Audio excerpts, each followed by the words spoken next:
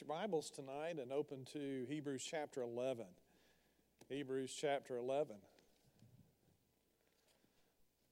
You notice he said he began praying yesterday about who to have fill in for him.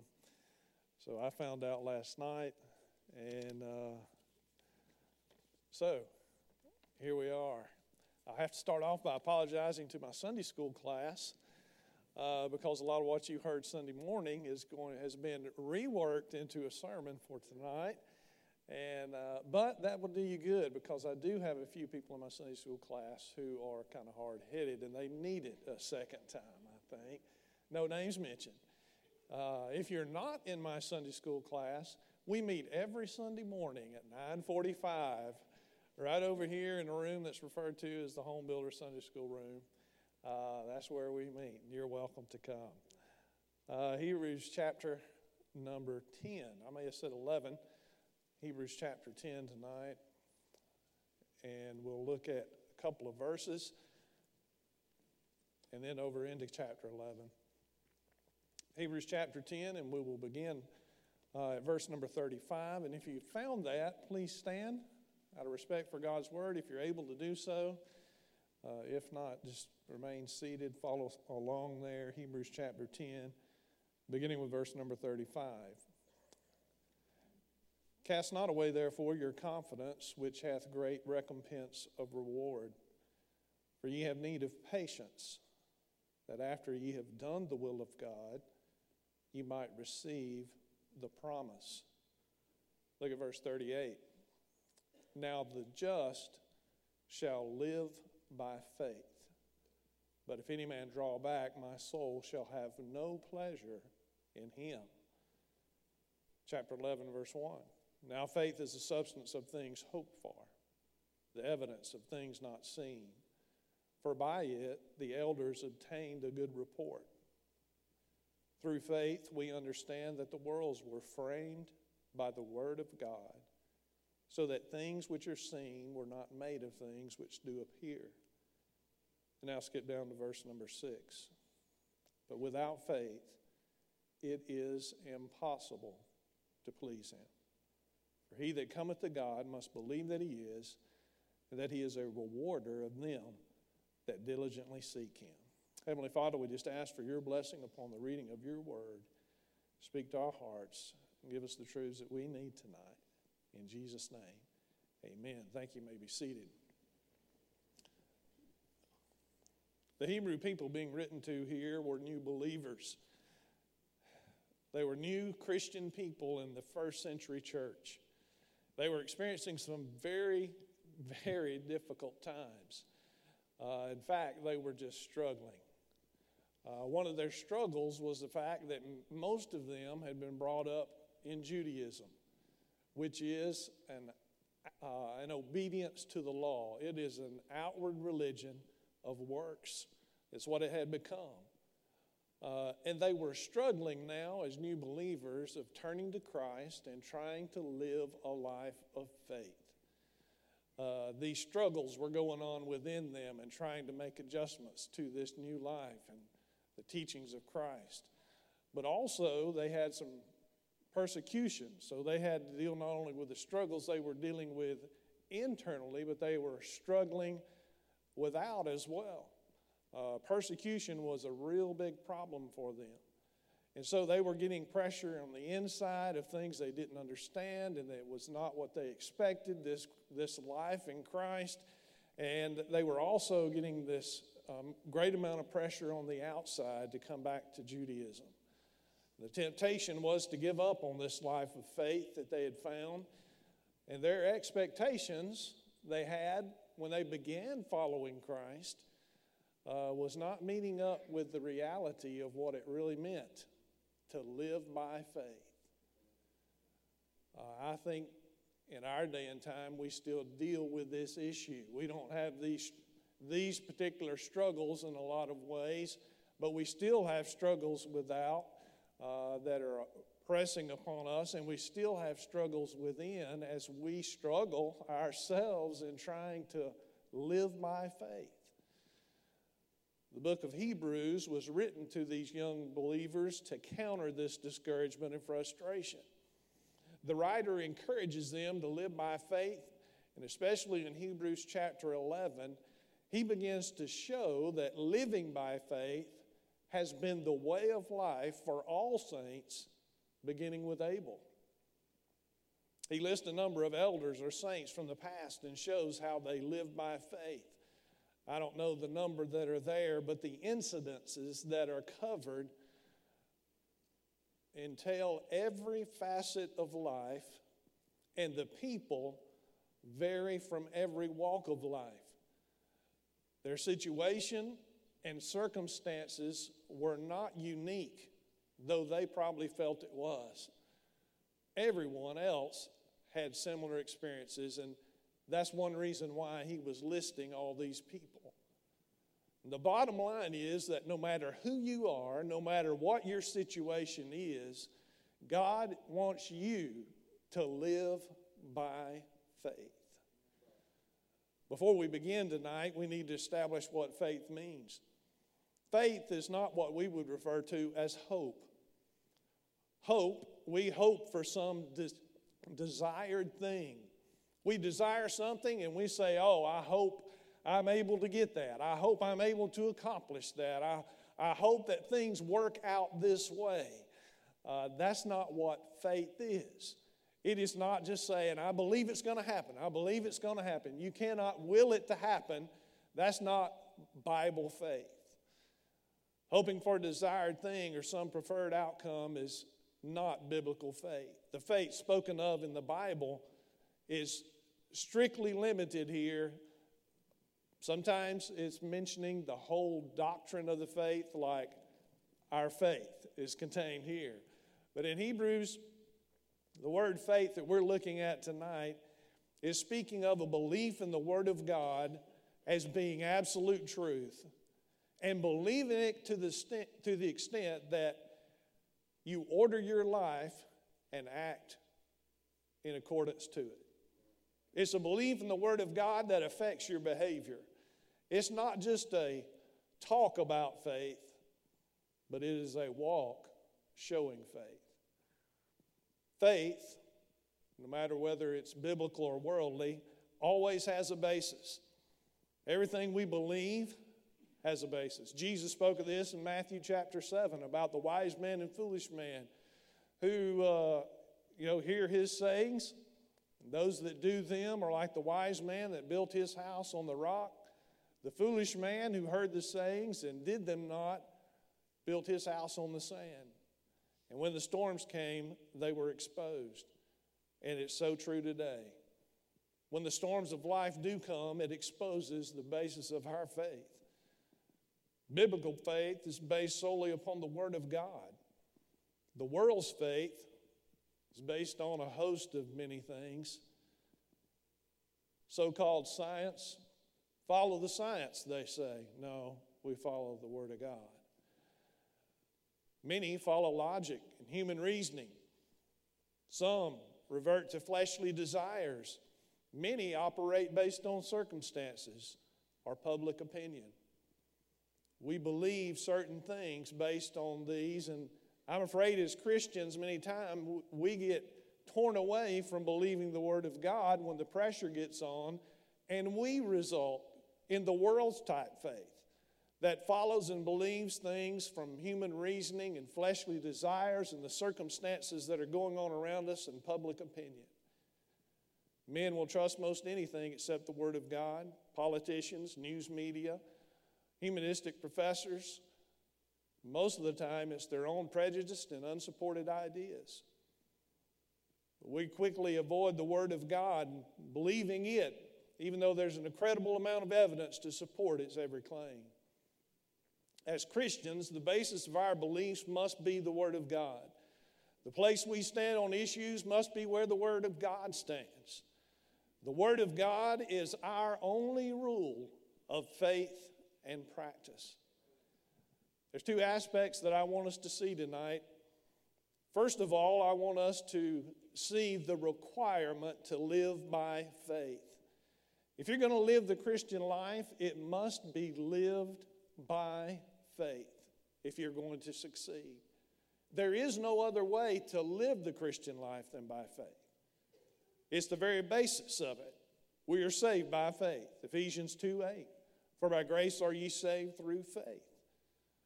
But not only are we saved by faith, we are to live by faith, as Hebrews 10:38, we read it a moment ago, says. That statement, the just shall live by faith, is in the Bible 4 times. It first appears in Habakkuk 2:4. And then Paul brings it up in Romans 1:17, in Galatians 3:11, and then the writer of Hebrews here in Hebrews 10:38. Faith is what Christ looked for in his earthly ministry. Such statements as, I have not found so great faith, no, not in Israel, as he spoke about the centurion.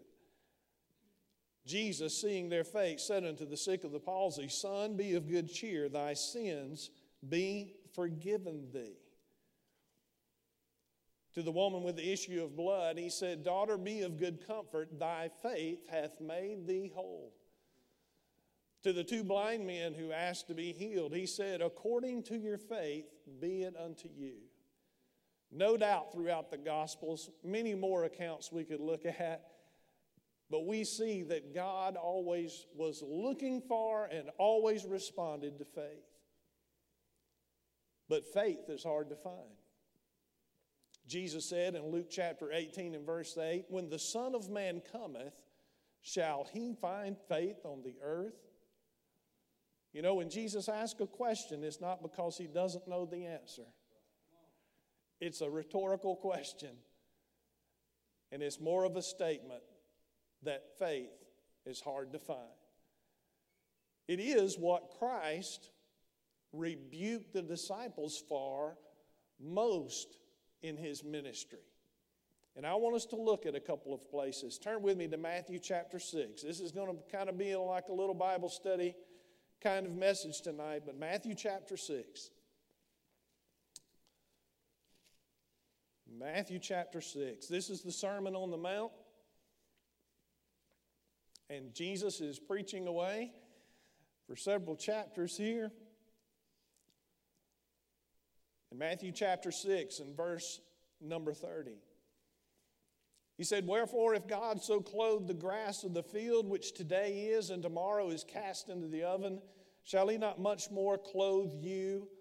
Notice this, O ye of little faith. Therefore, take no thought, saying, What shall we eat, or what shall we drink, or wherewithal shall we be clothed? Now here were the disciples all gathered up by the seaside, and Jesus preaching the Sermon on the Mount, and he is rebuking them here because they are worried about material needs and are anxious about them. And he rebukes them, and he says that they had little faith. Take note of that. Now turn over to Matthew chapter 8. Matthew chapter 8. Verse number 23. Matthew chapter 8 and verse 23. And when he was entered into his ship, his disciples followed him, and behold, there arose a great tempest in the sea, inasmuch that the ship was covered with the waves, but he was asleep. And his disciples came to him and awoke him, saying, Lord, save us, we perish. And he saith unto them, Why are ye fearful, O ye of little faith? Then he arose and rebuked the winds and the sea, and there was a great calm. Again, Jesus rebukes them, even in this desperate situation. The disciples, in the midst of this storm on the sea, their hearts were stricken with fear by what was going on, but Jesus rebukes them for having little faith. Little faith. Look in Matthew chapter 14. We move on through the ministry of Jesus. And here again we see the disciples getting rebuked. Matthew chapter 14. Verse number 28, the disciples were out on the sea, and they realized that was Jesus out there, and this is the instance where Peter walks on the water. In verse 28, and Peter answered him and said, Lord, if it be thou, bid me come to thee on the water. And he said, Come. There's the word of God, by the way. And when Peter was come down out of the ship, he walked on the water to go to Jesus. But when he saw the wind boisterous, he was afraid, and beginning to sink, he cried, saying, Lord, save me.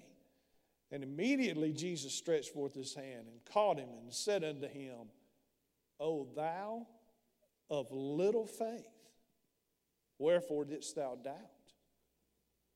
So here we see Peter, the disciple, the great Peter, who doubts due to circumstances that are going on around him and realizing his inability to overcome them.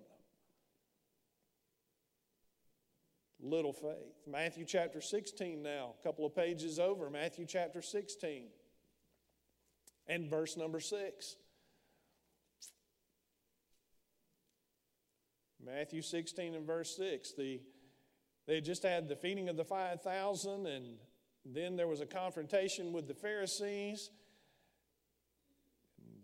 Matthew 16:6. Then said Jesus unto them, Take heed and beware of the leaven of the Pharisees and of the Sadducees. And here's what the disciples did. They reasoned among themselves, saying, It is because we have taken no bread. Which was way off base, wasn't it? In verse 8, which when Jesus perceived, he said unto them, again, here's the rebuke. O ye of little faith. Why reason ye among yourselves? Because ye have brought no bread. These disciples did not understand how what Jesus said applied to their life. And the reason being because they had little faith. Look at Matthew chapter 17. Matthew chapter 17. In verse 16, a man had come wanting his son was possessed with a demon and wanted him healed and taken care of, and the demon cast out. And he comes to Jesus and says, I brought him to thy disciples, and they could not cure him. Then Jesus answered and said, O faithless and perverse generation, how long shall I be with you? How long shall I suffer you? Bring him hither to me. Jesus rebuked the devil, and he departed out of him, and the child was cured from that very hour. Then came the disciples to Jesus apart and said, Why could not we cast him out? And Jesus said unto them, look at this, because of your unbelief. For verily I say unto you, if ye have faith as a grain of mustard seed, which they obviously did not have, ye shall say unto this mountain, remove hence to yonder place, and it shall be removed, and nothing shall be impossible to you. Now we go through all of these stories tonight to emphasize the fact that if we're going to live the Christian life, we have to live it by faith. It goes on with the disciples, and there's other instances that we could look at. I would love if we had the time to go over to Luke chapter 22, where we saw at the end of Jesus' ministry where he's talking to Peter before he gets arrested, and he tells Peter, Simon, Simon, Satan hath desired to have you, that he may sift you as wheat. But I have prayed for thee. Isn't that something? Jesus telling Peter, I have prayed for you. Jesus knew that Peter was about to come upon the greatest challenge in his life, but Jesus was praying for him. I wonder what it could be that he was praying for. Was he praying for strength? Was he praying for wisdom? Was he praying for power?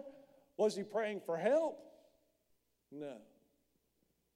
He only had one request. When Jesus prayed for Peter, he prayed that his faith fail not. On and on we could go, but we do not have time to do so.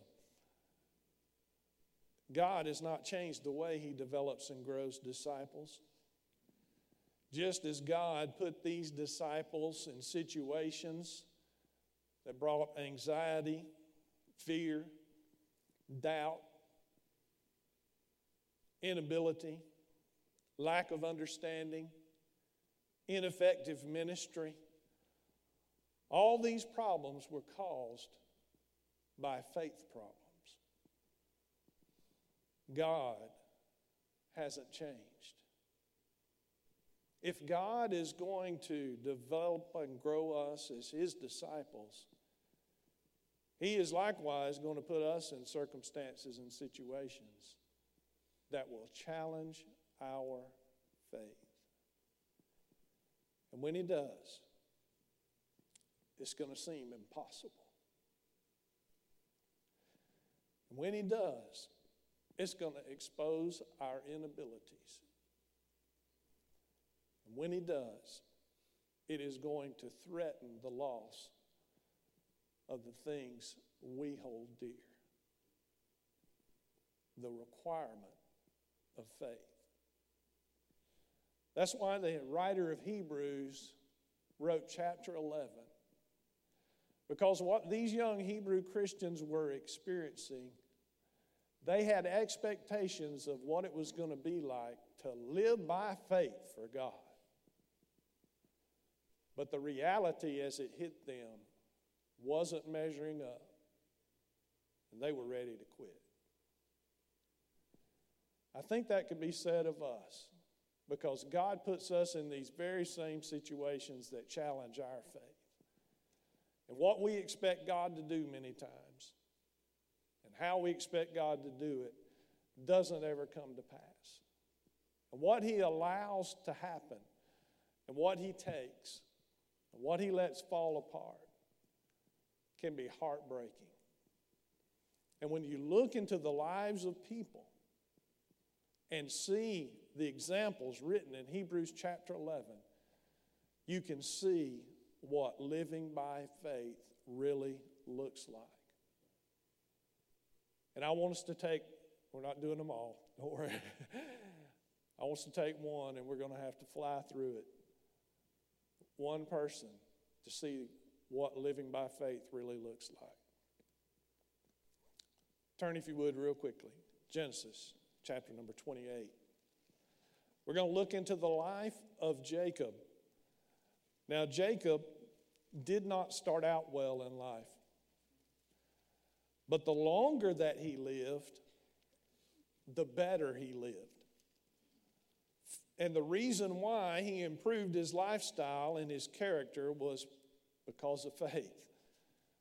And by the end of his life, he had become a hero of faith that's recorded in Hebrews chapter 11. As we begin to look into the life of Jacob, his early years were wrought with sin, and he had no regard for God, even though God had chosen him and wanted to pass the Abrahamic covenant down through. Jacob had stole his brother's birthright. He had deceived his father and stole the blessing of the firstborn.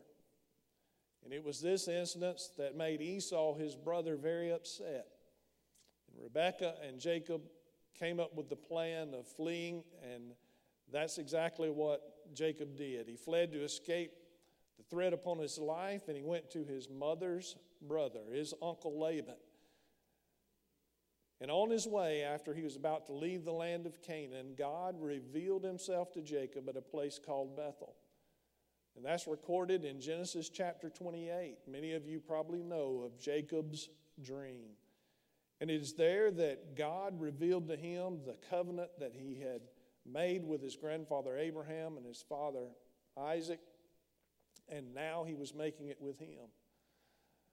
I want you to note, we don't have time to read it all, but I want you to notice verse 15, Genesis 28, verse 15. And notice what God told Jacob that night as he was leaving home, headed to his uncle's. And behold, I am with thee, God said, and will keep thee in all places whither thou goest. And notice this phrase especially, and will bring thee again into this land. For I will not leave thee until I have done that which I have spoken to thee of. Very important for later on. So Jacob, he gets up, he heads on to Haran where his uncle Laban is, and he does meet him. He does find wives. He works for Laban for 20 years. And after 20 years of service, God calls him to come back to Canaan. This instance in chapter 31 and verse 3, where God calls him to come back and he obeys, is the first instance in Scripture where we find Jacob doing what God had told him to do. He was now taking the first step of living by faith. But in doing so and coming back to Canaan, who was waiting for him? His brother Esau. And if you read the account, we don't have time to go through it, but if you read the account of how fearful he was and how he spread out his family and put the most important ones in the very back, the ones important to him, and how he had presents lined up, coming to Esau, trying to appease him before they ever meet, the fear is obvious. And though he was fearful, he was obeying what God said, and he came back to the land of Canaan. His faith was little. That's why he had to deal with fear. He made it back to Canaan, and his 12th son was about to be born. But the hardships for Jacob, the ones he was about to face, were the hardest ones in his life. And how often that's true for those who decide they're going to live by faith. No doubt, Scripture doesn't say. But I can just imagine, in our vernacular, Jacob probably said, God, I followed you by faith. And now all this. Well, he lost his wife in the birth of that 12th son, Benjamin. His wife Rachel died.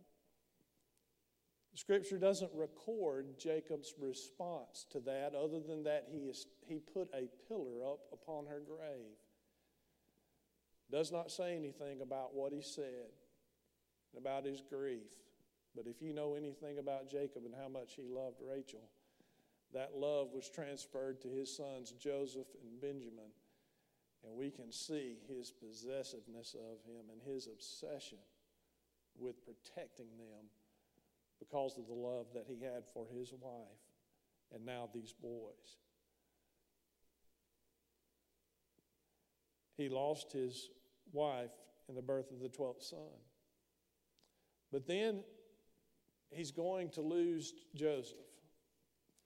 And in Genesis chapter 37, most people begin reading the life of Joseph and give little regard to Jacob. I want you to look in Genesis 37. After Joseph's brothers had sold him in slavery and they concocted the scheme to come back and deceive their father and make him think that Joseph was dead, I want you to see what Jacob had to deal with. In Genesis 37, verse 31, and they took Joseph's coat and killed a kid of the coats and dipped the coat in the blood, and they sent the coat of many colors, and they brought it to their father and said, This have we found. Know now whether it be thy son's coat or no. And he knew it and said, It is my son's coat. An evil beast hath devoured him. Joseph is without doubt rent in pieces.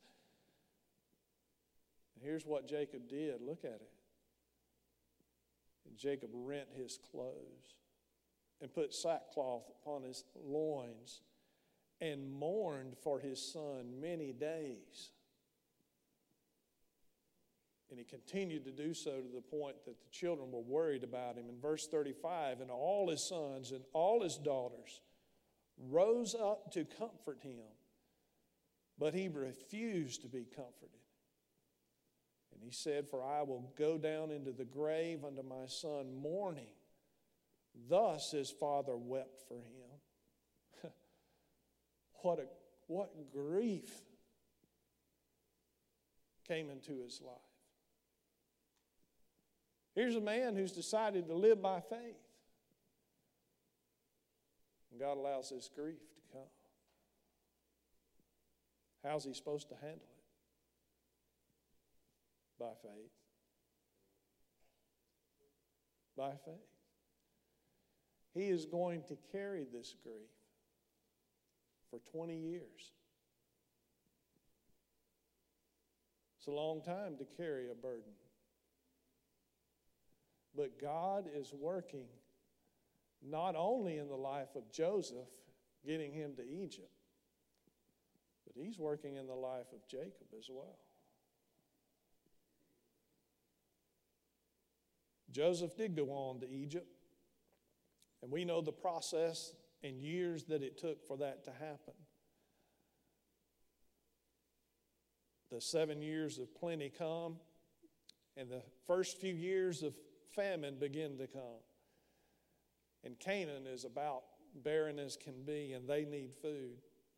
Jacob sends 10 of his sons to go to Egypt to get that food, keeps Benjamin at home. They go, and they unwittingly come across Joseph, and Joseph recognizes them, and we're very familiar with the story of Joseph and what happened. He ends up calling them spies and saying, you're going to have to prove that your story is true if you're going to get any more food. I'm going to send you back with food in case you're telling the truth, but I'm going to hold your brother Simeon as a captive.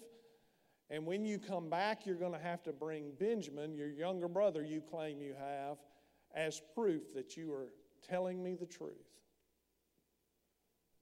And so on this first trip, as they return, they are certainly fearful of telling their father what had happened. And we see that transpire in Genesis chapter number 42.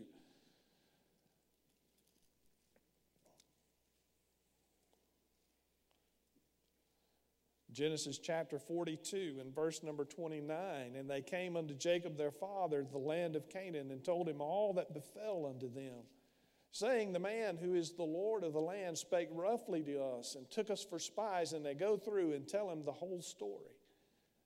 And down at verse number 36, and Jacob their father said unto them, me have you bereaved of my children. Joseph is not, and Simeon is not. And he will take Benjamin away? All these things are against me, he said. You ever been at that spot? You ever been there? Where all these things are against me. Here I am trying to live for God and trying to do what's right, and all of these things are against me. In reality, all those things was God working for him. Huh? Yeah. And it's no different for us. We just don't see it. We just don't see it. Verse 38, he's very adamant. And he said, my son shall not go down with you, for his brother is dead, and he is left alone. If mischief befall him by the way in which ye go, then shall you bring down my gray hairs with sorrow to the grave. So there is no way you're going back to Egypt with my son Benjamin. But finally, he was forced to do so. It had gotten so bad, there was no other choice, no other option. The brothers do make the trip back with Benjamin. Joseph reveals himself, and he sends an entourage, a caravan, if you will, to bring all of them back to live in Egypt until the famine is over. That takes place in Genesis chapter 45. And I want you to see this. Genesis chapter 45 and verse 25. Genesis 45:25. And they went up out of Egypt and came into the land of Canaan unto Jacob their father, and told them, saying, Joseph is yet alive. Now that was some news for Jacob, huh? That was a shocker. And he is governor over all the land of Egypt. And Jacob's heart fainted. And he believed them not. He said, no, he's dead. They said, no, he's alive. And verse 27, they told him all the words of Joseph, which he had said unto them. And notice this. And when he saw the wagons which Joseph had sent to carry him, the spirit of Jacob their father revived.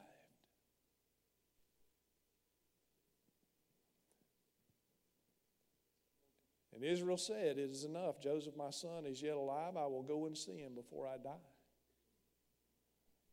Now, isn't it interesting? Good picture of weak little faith here. But he had to have some physical evidence before he would believe his son was alive.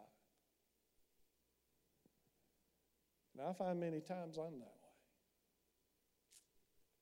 When I struggle in my faith, I can't just take God at his word. I want some physical evidence. That's a sign that I have weak faith.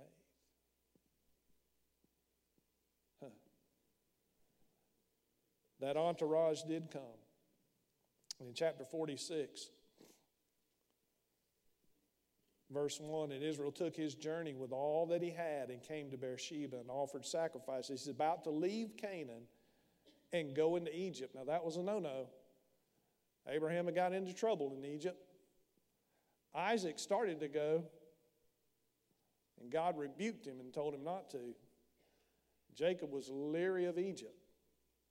So he wanted to go see his son in Egypt, but he wasn't sure this was the thing. But God appeared to him right before he was leaving Canaan. In verse 2, God spake unto Israel in the visions of the night and said to Jacob, Jacob, and he said, Here am I. And he said, I am God, the God of thy father. Fear not to go down into Egypt, for I will there make of thee a great nation. I will go down with thee into Egypt. But notice this, and I will also surely bring thee up again. And Joseph shall put his hand upon thine eyes. Now that promise of him leaving Canaan and coming back is very similar to the promise many years ago when he fled from Esau at Bethel, near Beersheba, where he was, and told him that I am going to bring you back to Canaan. And some 20 years later, God brought him back. And now he is making the same promise again. You are going to leave, but I'm going to bring you back. This time he's more apt to trust him, isn't he? Yeah, second time around for sure. Well, Jacob does go, and there is a sweet, sweet reunion with Joseph and his father. I have to look at it. Chapter 46, verse 29. As that caravan was coming back, Joseph and Jacob hadn't seen each other for over 20 years. Genesis 46, verse 29. And Joseph made ready his chariot and went up to meet Israel his father to Goshen, and presented himself unto him. And look at this. And he fell on his neck. That wasn't like hugging your brother or sister, was it? He fell on his neck. And it says, and wept on his neck a good while. Don't know how long a good while is, but I suspect it's a good while. Can you imagine that reunion? Jacob thought his son had died. He found out he's alive. And he comes back. There he is, and they embrace. And they weep on one another's shoulder for a good while. God's promises are true.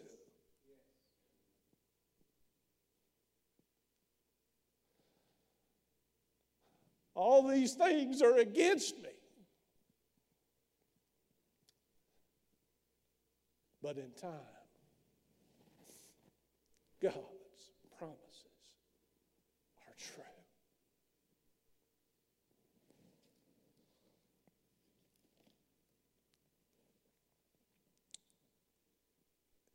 Hebrews chapter 10, verse 35. Cast not away, therefore, your confidence, which hath great recompense of reward. For ye have need of patience, that after ye have done the will of God, you might receive the promise. Given enough time, everything that God has said that hadn't come to pass yet will come to pass. And everything He has promised you and me, He is going to do. I don't care what circumstances say. I don't care what science says. I don't care what human reasoning says. All I care about is what God says.